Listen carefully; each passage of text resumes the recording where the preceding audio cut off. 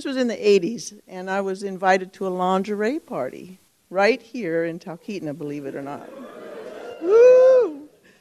Now, the theme of this talk tonight is supposed to be, it seemed like a good idea at the time. So, thank you.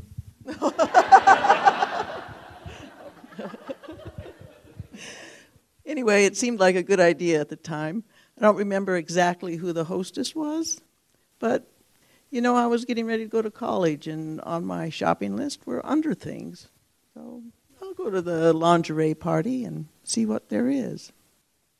For those of you that don't know what a lingerie party is, it's a home party where they either have the items there to show you, or there's a catalog and you look at it, and the hostess takes a commission off of anything you might order or buy.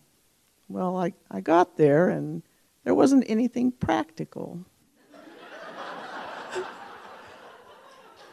There were no long underwear. There were no jog bras. It was just like fancy bras and sexy, lacy nighties. Well, being the practical Norwegian that I wasn't too impressed, but I did find one thing in the catalog that caught my attention. It was a wonder bra that provided instant glamour, and it took off 20 pounds. Now that caught my attention. I was all over that. So I gave the hostess take my measurements, and I handed over my $60, and she promised to mail the prized magic garment to my Colorado college address, and away I went. Well, a month later, I was in Colorado, and the package arrived, and I was so excited. I took the package up to my apartment and went to try on this bra. Whew. Man, was it uncomfortable. It was horrible. It was painful to put on. It was a 1950s bullet bra. And with my cup size, it was actually a torpedo bra.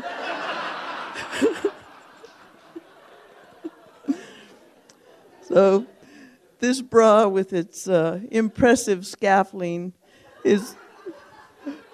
The advertisement said it was made to lift, mold, correct, and hold.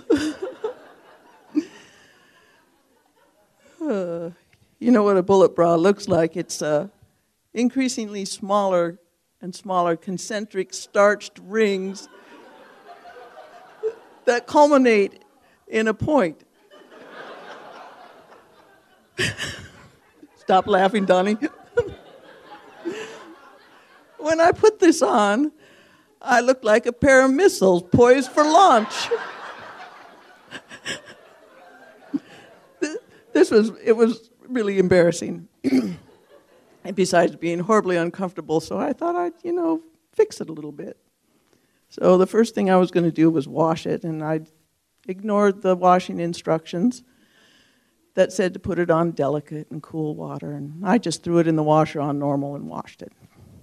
And I tried it on again, and it didn't help at all. What am I going to do? Okay, I'll put it in hot water. I'll wash it again. I tried it on again. It was no good. All right. I'll put it in with some jeans and dry it with some tennis shoes and beat it. Tried it on again. It didn't work. I was starting to get really ticked, I spent $60 and I still hadn't lost those 20 pounds. What am I going to do? Should I take the meat mallet and pound it? No, that's not going to work. And then in the kitchen I saw my cast iron bean pot.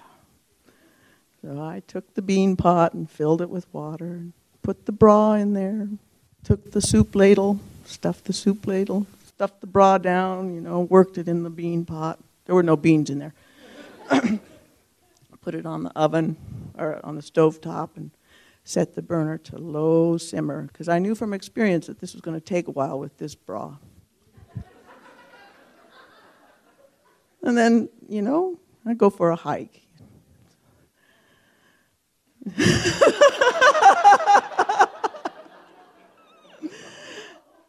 I went for a hike, and I was gone about an hour, and as I start to come back to the apartment, I heard sirens.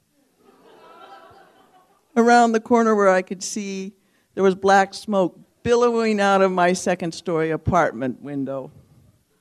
A little closer, there was all of Glenwood Springs fire department out there with the trucks and all of the apartment tenants, all out there like you guys. And I ran up to the fire department and identified myself as the resident of that unit. And then, just then, the fire chief came out of my upstairs apartment deck, out of the sliding glass doors. You know, he was up there. We were all looking. And he had on the end of the soup ladle, which was obviously my bra, but it was black and smoldering. And he was a tall, handsome, sort of a Sam Elliott kind of guy. And he was really embarrassed. And he came up to the deck, and he looked at me, since I was the person in there, and he goes, "Ma'am? Ma'am?" Pushed his hat back, you know. How is he going to say this? Because it's politically correct in front of all these people. "Ma'am," he stuttered, and then this look came across his face, and it's like, "Ma'am, I think you burned your tennis shoes." Thank you.